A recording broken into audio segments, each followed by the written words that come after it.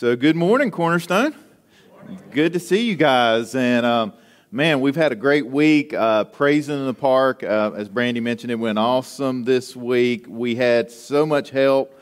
By the last night, I think we had 105 kids. Really just a great week. Good weather after the little rainstorm Sunday afternoon. But after that, it cleared up. We had a good time.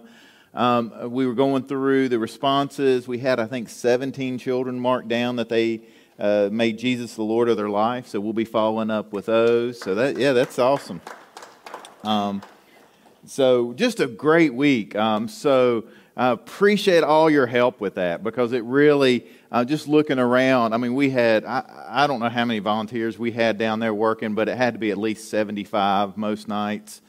So it was just awesome to see everybody pitching in and helping with that. So thank you guys so much for that.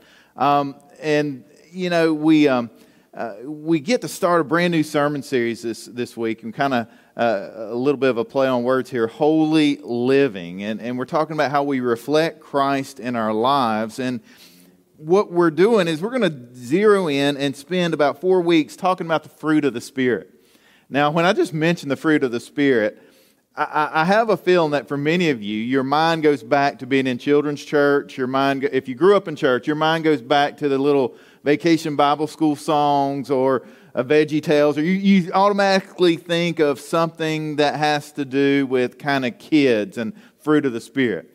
Here's what I want you to know. This is a message, right? This whole series is about a topic that we need as adults. We need to understand. We need to live it out. We need to reflect Christ in our lives. And how we do that is through displaying, letting the Holy Spirit grow these fruits in our lives. So that's what we're going to be talking about these next several weeks. And so that's where we're going in this series. I've mentioned several times about the series on TV called The Chosen, right? And some of y'all know about it. Some of you are not aware of it still. It's kind of, you have to have an app to download it or to watch it. It's a series about the life of Christ, about the disciples. It's in the second season now. I think they had 8 episodes in each season. They just finished up the second season. It's pretty incredible. They have over 100 million views so far, which is just absolutely crazy for a Christian series. It's completely crowdfunded. So they're raising $100 million to film this. And so it's pretty amazing to watch everything take place. They're going to do 8 seasons. The season 2 ended up with the Sermon on the Mount beginning. Really, if you haven't watched it yet, please, just search The Chosen, and you can figure out how to do it. You can download that Chosen app. There's lots of ways you can watch it, but it's really powerful. We even have a few DVDs here at the church of season 1 if you want to borrow one of those. If you're still old school and have a DVD player, it's hard to find those anymore. But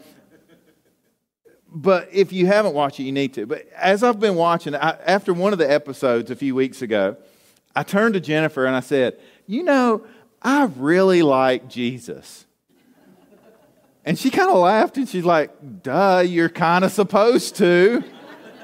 It's Jesus, And I'm like, but on this show, he's so good. He's, because so many times in movies and TV shows, they portray Jesus as this very serious, stern guy that's always like, very... And on this show, Jesus is like laughing. He's like telling dad jokes. He's like a normal guy. But he still is showing so much love to the people around him. And I'm watching this and thinking, that's the type of Jesus, right? I mean, that's the Jesus that Scripture tells us about. Not this guy that's so serious and somber and mad. And no, this is a Jesus that is fully human. And the reason I share that is because that's the Jesus that needs to be reflected in our life. A Jesus that matches up with Scripture. The Jesus that has the fruit of the Spirit in their life, right? And that's how we should be living. And so the fruit of the Spirit, it's really a test for our spiritual maturity. It's really, when you look at this list, it's a list that describes Jesus himself.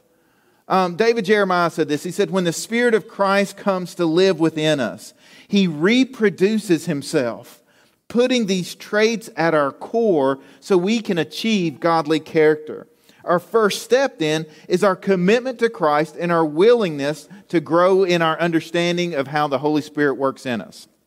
And so my question for you as we start this series, as we talk about love, joy, peace, patience, kindness, goodness, faithfulness, gentleness, and self-control, are these things being displayed in your life?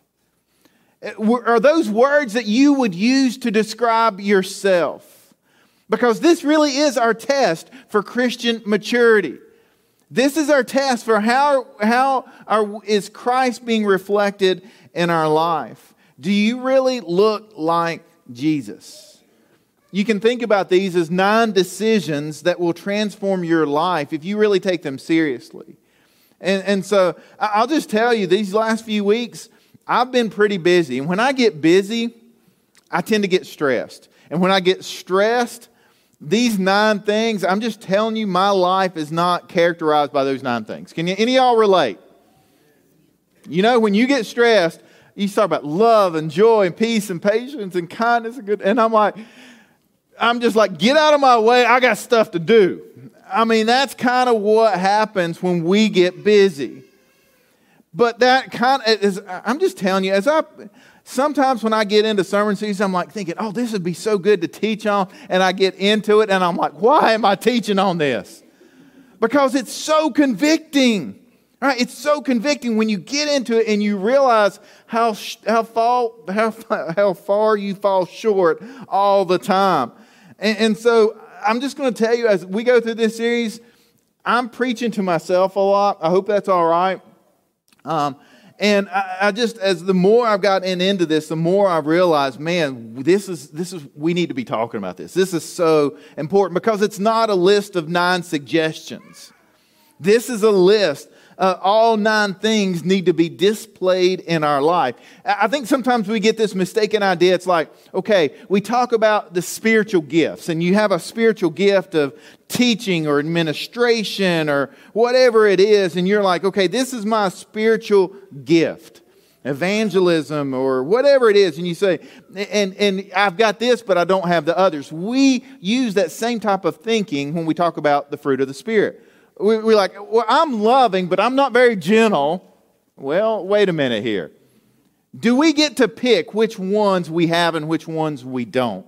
Is this like spiritual gifts? I want to challenge you a little bit and say it's the fruit, which is singular, of the Spirit, not fruits.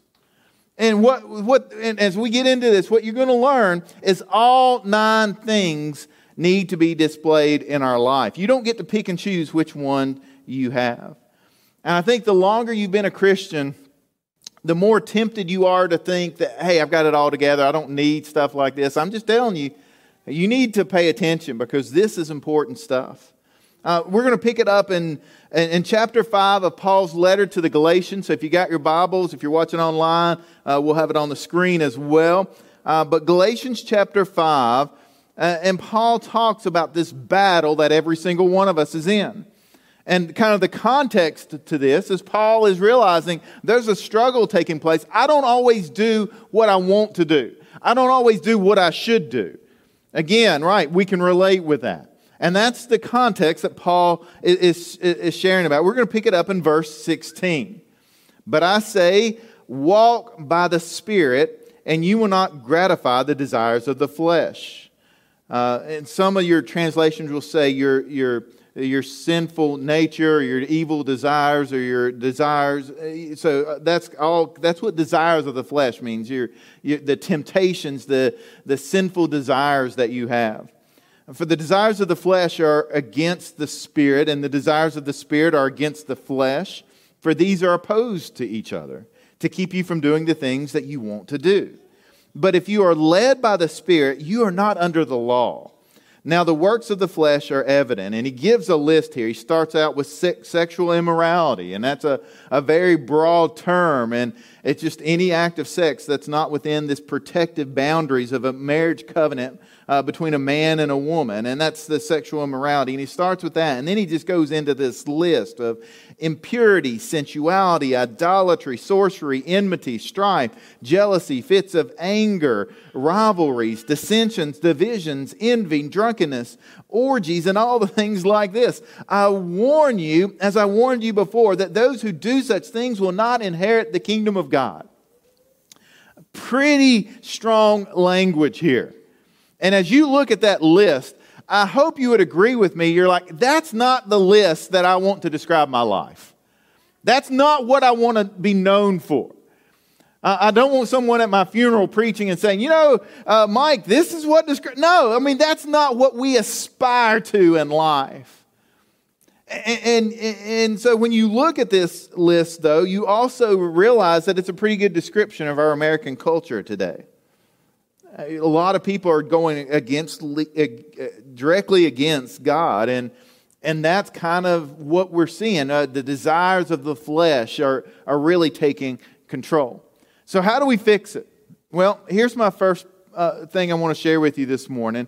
And the solution to fighting our evil desires is to walk in the Spirit. That's the solution to fighting off these evil desires that are at war within us. It's simply to walk in the Spirit. Notice the order in Galatians 5:16. It says, walk by the Spirit, and then you will not carry out the desires of the flesh. Walk by the Spirit. We put it the other way around. We think, okay, if we avoid all this evil stuff, then we can walk in the Spirit. The order is backwards, right? The correct order is we just start walking with the Spirit. We are led by the Spirit. We draw close to God, and He's going to keep us from this evil stuff. Do you understand the importance of that? It's completely opposite. And so if you look at this Greek word that's used for desire here, the desire of the flesh, it means this inordinate craving, where you feel like you have to do something in order to be alive. It's like it's just drawing you. It's such a strong temptation that you feel like you've got to fill that desire with something.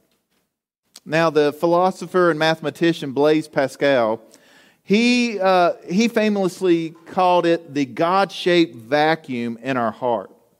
That's what he said. Everyone's got this huge vacuum in our heart. And we turn to the desires of the flesh to fill that vacuum with money, pleasure, fame, relationships.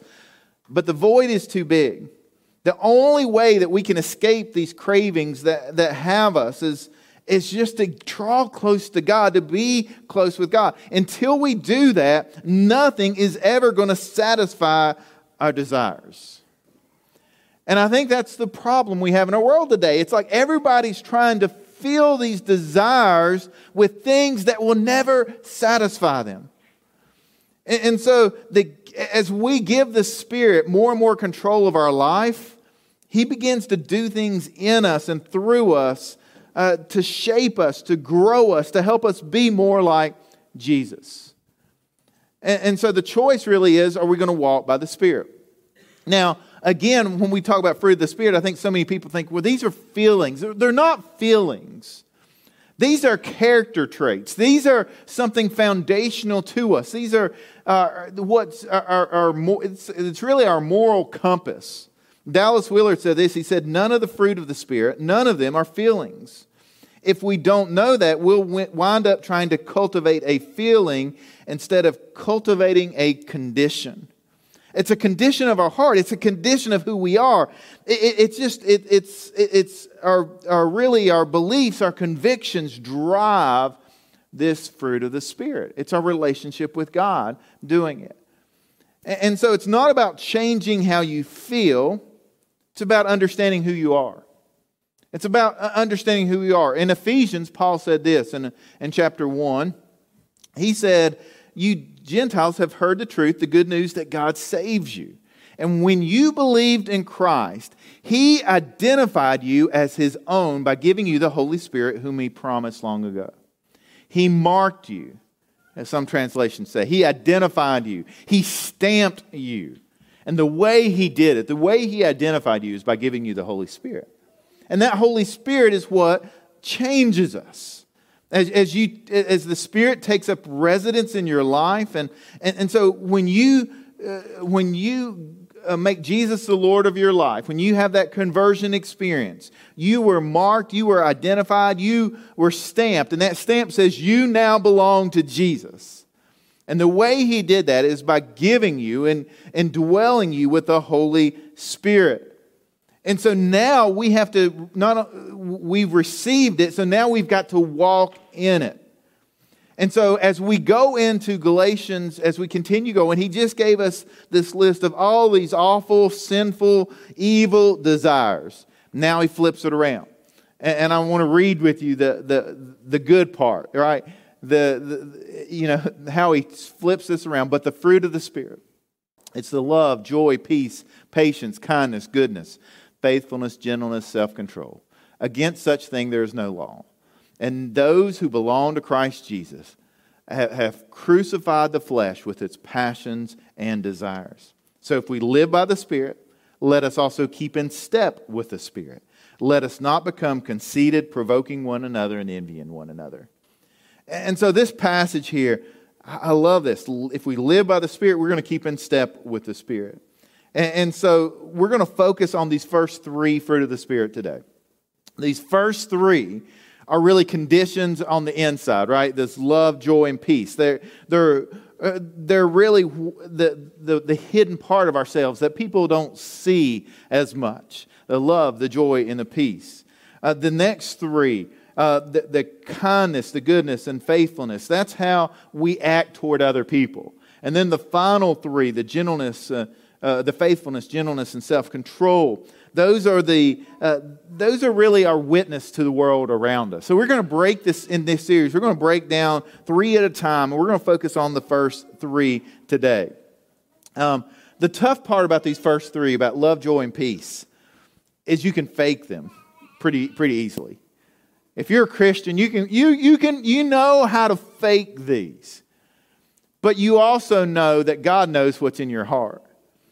He knows what's under the surface. And so although you can fake them, we want to get down, we want to peel off the mask, so to speak, and get down to the real you. And we're going to be talking about these three. So let's talk about love first. How do we describe love? Love is not about what we feel for others. It's about what we do for others. That's how I would describe love. We think of love as a feeling, right? It's this feeling, oh, I'm so in love. Or we even use it so casually now. I love pizza. I love TV. I love whatever it is. But love is about what we do for others when we get down to it. It's no surprise really that love is the first fruit listed. As we go through the New Testament, we see love mentioned over and over as the defining characteristic of a believer. Our love for God, our love for others. And even in John 13, you see how important this is. I'm now giving you a new commandment. Love each other. Just as I have loved you, you should love each other. Your love for one another will prove to the world that you are my disciples. Again, love is not what we feel, it's what we do. I share that when I do wedding ceremonies. I often will say, well, love is not this feeling, right? Love is a choice. Each day that you wake up, you have to choose every single day that you're going to love your spouse. It's this choice because some days you're not very lovable. And some days you don't feel very loving. It's not based on feelings. It's a choice that you make. And so true biblical love is this choice. It's deliberately expressing yourself in a loving way, and you're seeking the welfare, the good of the other person. What's interesting too, the type of love he mentions here, if you're familiar with the Greek, there's kind of different levels and different kinds of love. This is the agape love that's mentioned here in the fruit of the Spirit. The agape is that self-sacrificial love, the kind of love that puts others first, that sacrifices itself for the sake of others.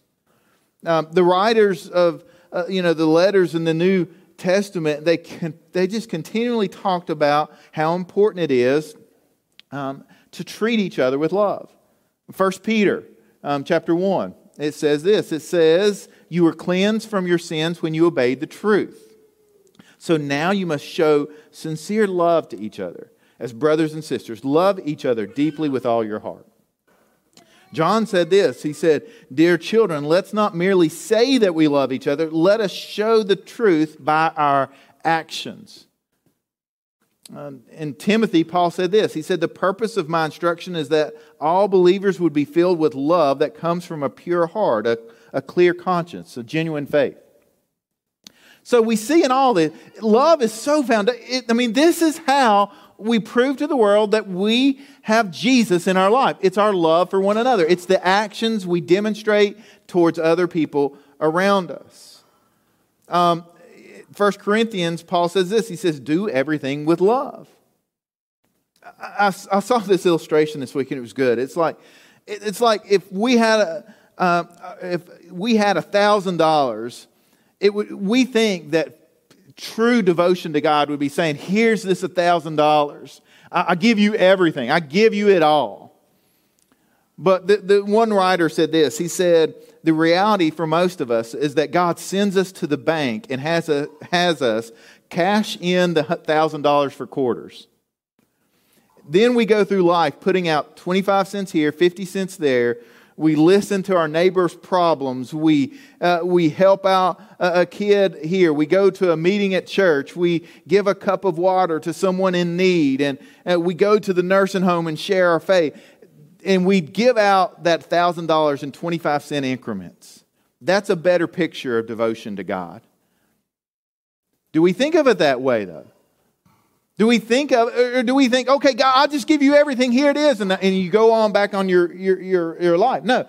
Full devotion, love, it's all those small acts of love, 25 cents at a time, that we're demonstrating to the world around us. John said it this way, "Let us continue to love one another, for love comes from God. Anyone who loves is a child of God and knows God." And I just share this because, again, we think love is this feeling, this emotion that we have, and it's about a conscious choice, day in and day out, that we're going to seek the benefit, we're going to seek the welfare of the other people around us. That's what love is. And if that's love, what is joy? Well, joy is this pervasive and firmly established sense of well-being. It's just, there's this sense of this joy. It's like no matter what's happening around me, I'm okay. I'm good. And I'm not only good, I'm joyful. Doesn't matter what's happening to me. Doesn't matter what's going on in the world around me. Our joy comes from the fact that we know God. We know who He is. We know that our sins are forgiven. We know that we will live with God for eternity. We know that nothing can separate us from the love of God. And so nothing can take that away from us. We're okay. We're going to be okay. And so joy goes far beyond this sense of happiness. In fact, James says it this way.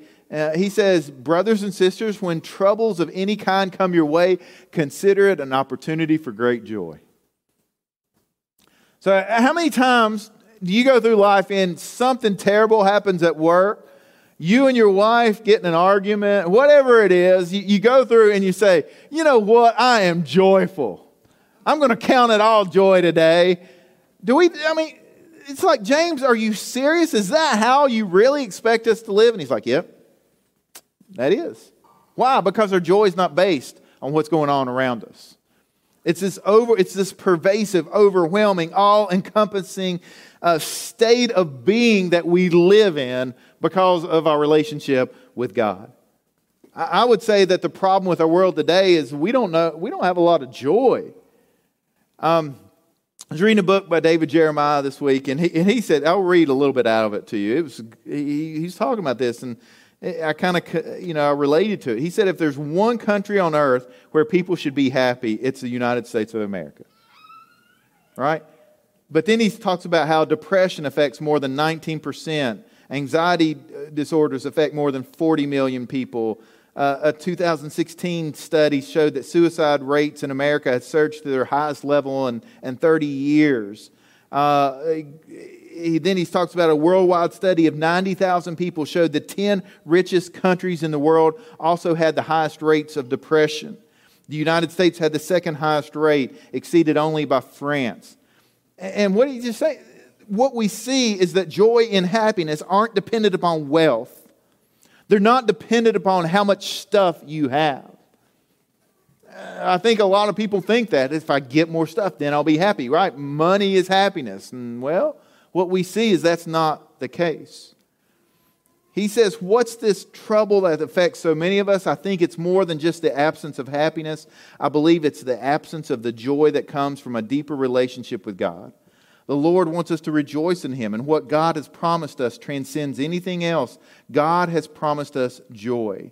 Throughout the Bible, the words happiness and joy are used almost interchangeably, but in Christian practice, when we strive for the fruit of the Spirit, joy imparts a permanent interchange of heart, mind, and soul. It is well and good and even healthy to strive for happiness, but it's indescribable to experience the joy of the love of Jesus Christ. I don't know about you, but I just see this huge desire in our world around us like, oh, I want to be happy. I don't care if I break up my family, I deserve to be happy. I don't care if I have to just do whatever I want to. I deserve my happiness. That's the feeling. And can I just challenge you a little bit? Do we deserve to be happy? Is that really the point of human existence, to be happy? The problem is we're chasing something that we'll never achieve apart from Christ. The problem is that happiness is a moving target.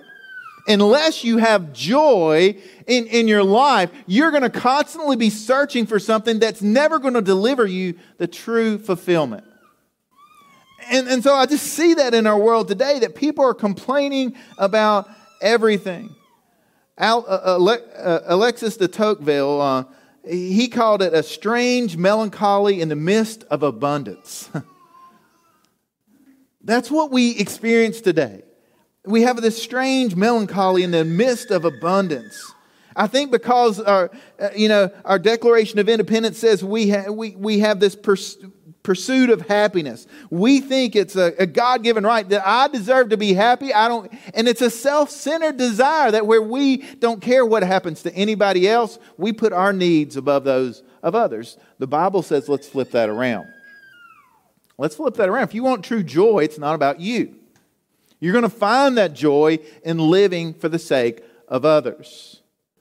The good news is that the joy is something that you can have when you realize who Jesus is and what He has done for you. The joy of Christ is about a relationship you have with a person. It's something you have access to, but you can also choose.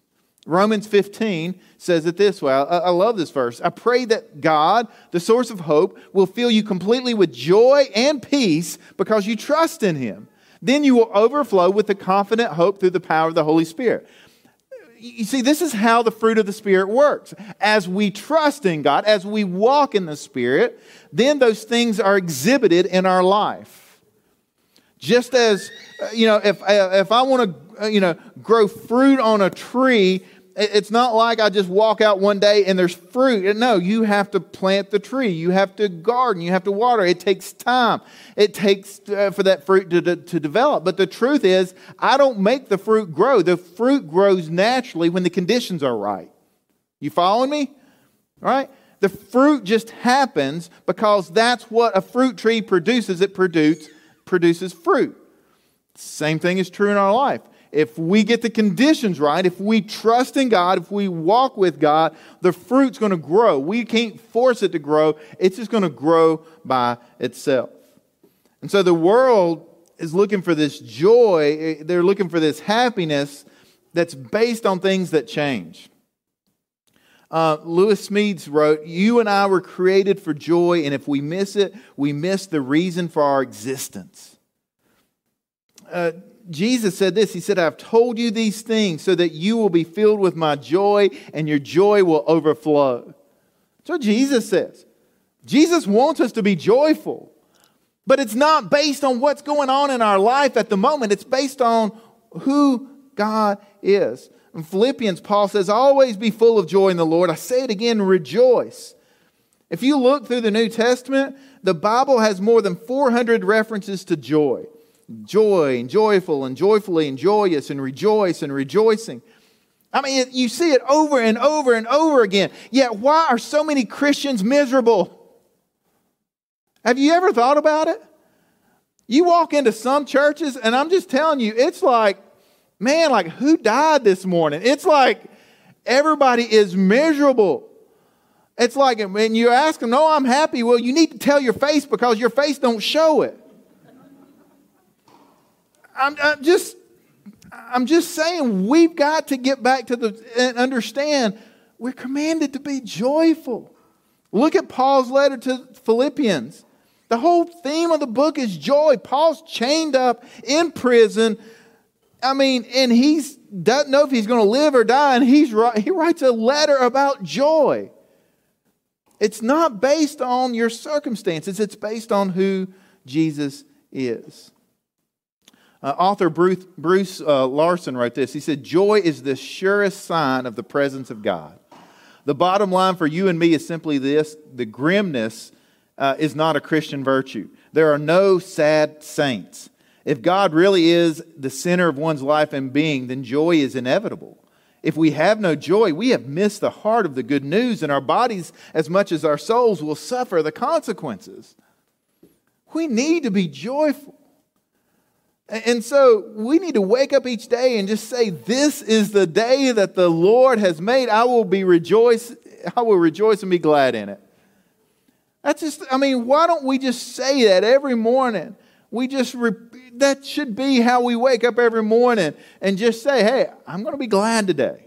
I'm going to be glad. I'm going to be joyful today. I'm going to be happy today, not because of anything that's happened to me or hasn't happened to me, but because of who Jesus is. That's joy. It's a choice.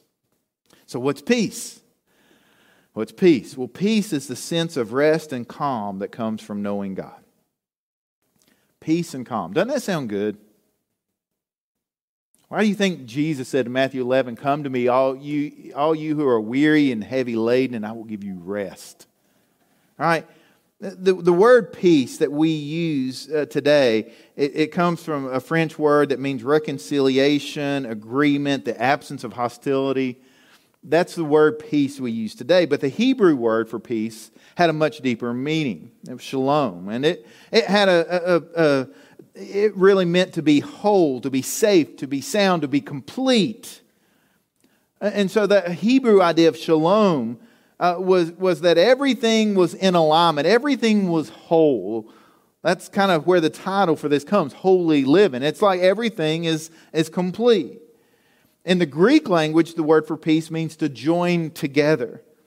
And so it's like two opposing forces that have been separated but have now joined back together, have been reconciled. And that's really a good idea to understand what peace is. It's a sense of wholeness. It's like everything that has broken, it's been put back together, it's complete. And so even when the storms of life are crazy around us, we can say, hey, I've got peace about it. No matter what happens to me, I've got peace. I've got a sense of calm. I've got this sense of rest that comes from my relationship with God. That's why you see some people, and I've been amazed by people who are going through some significant issues in their life, and whether it's cancer, whether it's whatever the issue is, and they've got peace. They're like, whatever happens, it's going to be all right. I'm at peace with that. Why? Because they've leaned in on their relationship with God to give them strength, to give them that calm and peace and presence that they need. And so Philippians 4 says this, and you've heard this verse. You should know this verse. But we don't trust it. We're like, God, I know this is what you've told me, but I want to worry because I want to control it.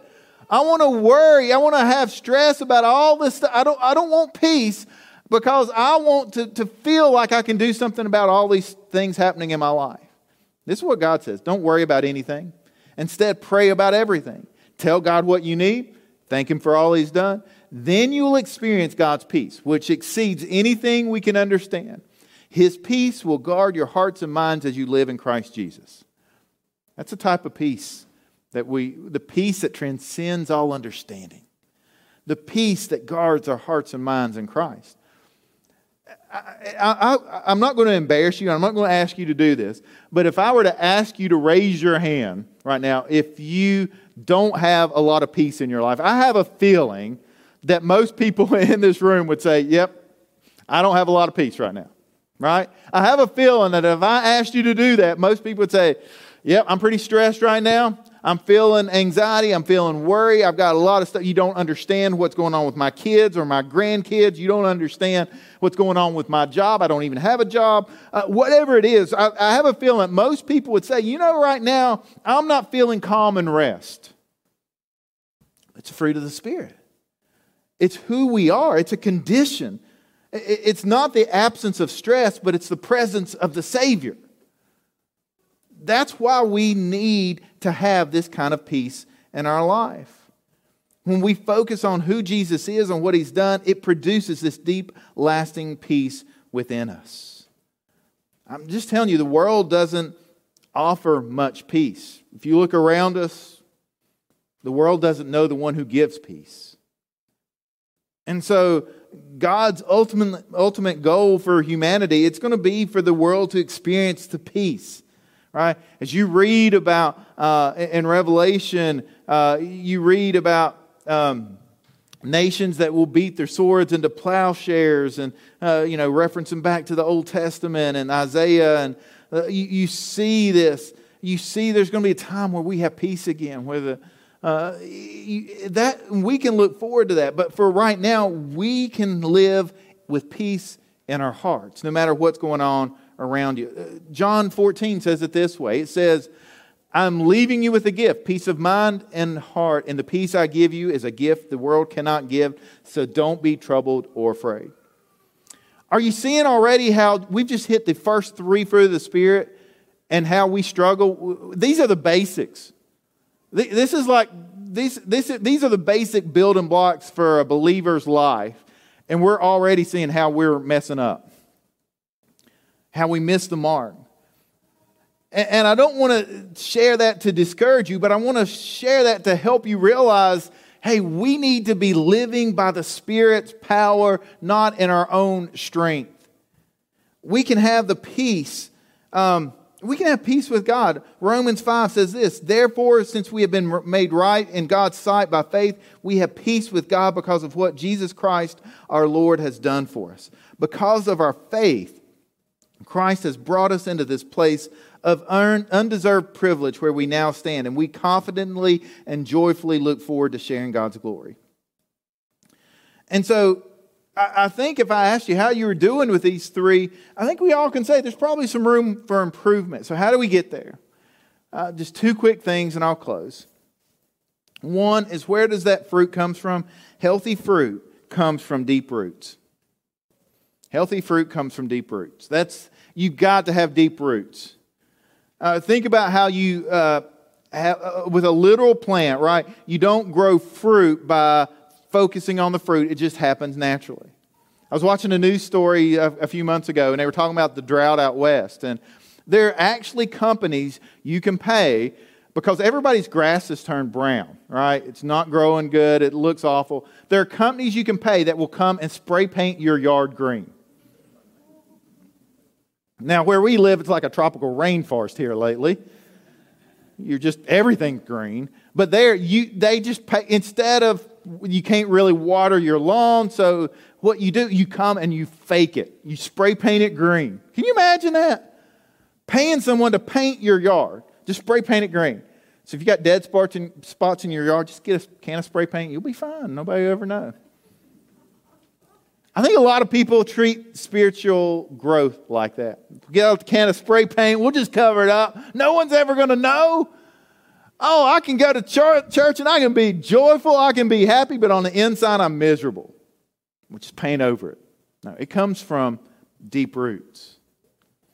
It comes from really being planted to abiding in Christ. You just read John 15, a whole chapter. Just read John 15 sometime and read about how I'm the vine and you are the branches. If any man abides in me and I in him, he will bear much fruit.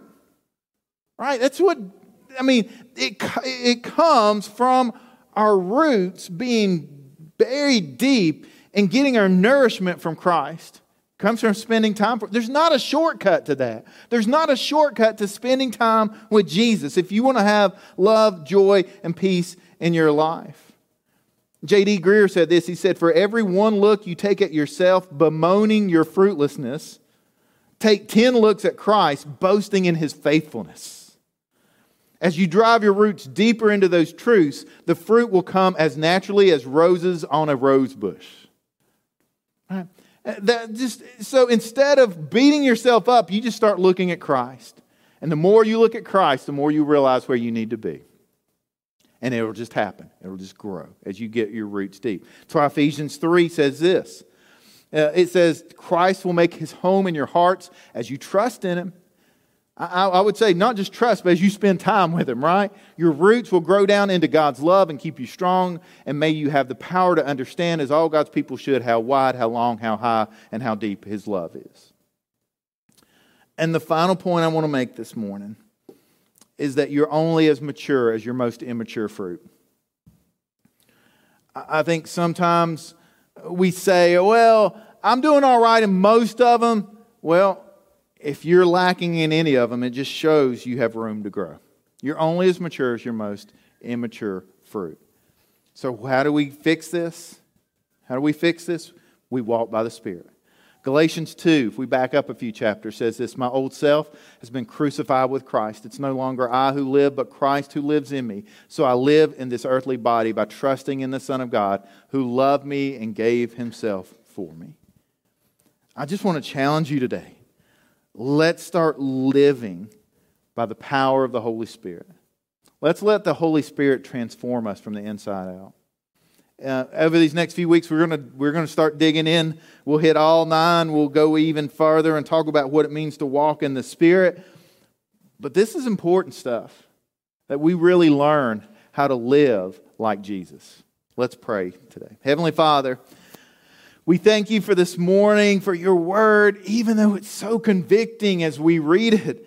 I'm so thankful that as we open up Your Word, it reveals to us where we fall short, where we need help, where we need a hope. And so today, Lord, I pray for each and every person listening online, every person here today, that You would help us to acknowledge where we do fall short.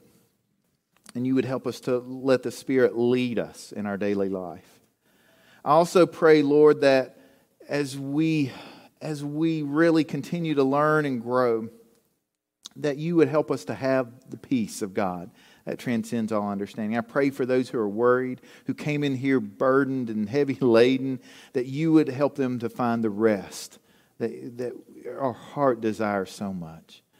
And Lord, I pray for those who are here listening, those watching online, if they don't know You as their Lord and Savior, would right now, right here in this place, would be the time that they just say, I'm going to surrender. I'm going to quit trying to control everything on my own, and I'm going to let You be the Lord of my life. I'm going to trust You. I want to put my faith in You. I want to walk with You. I believe. I believe You died for my sins. I believe You rose from the grave to conquer sin and death, so I don't have to live enslaved by these desires of the flesh, but I can have these fruit of the Spirit characterize my life.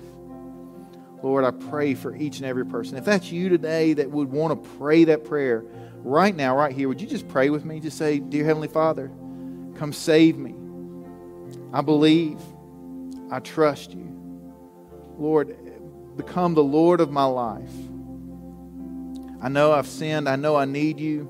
Right now, right here, would You save me? That's all it takes. It's just your faith, your trust, your belief that Jesus is really who He says He is. And once you pray that prayer, God will forever change your life. Heavenly Father, we thank You this morning. We just lift up Your name. It's in the name of Jesus we pray. Amen. So as we close today, this is your chance to respond. I would ask that if you made any type of decision, you can let us know online. There's a place to click there. You can send us a message. Here you can take out a card in the seat in front of you and just mark any type of decision that you made and let us know. But we're going to worship. This is your chance to respond with us. The cross is always open if you want to go and write out your prayer request. Let's stand together as we close.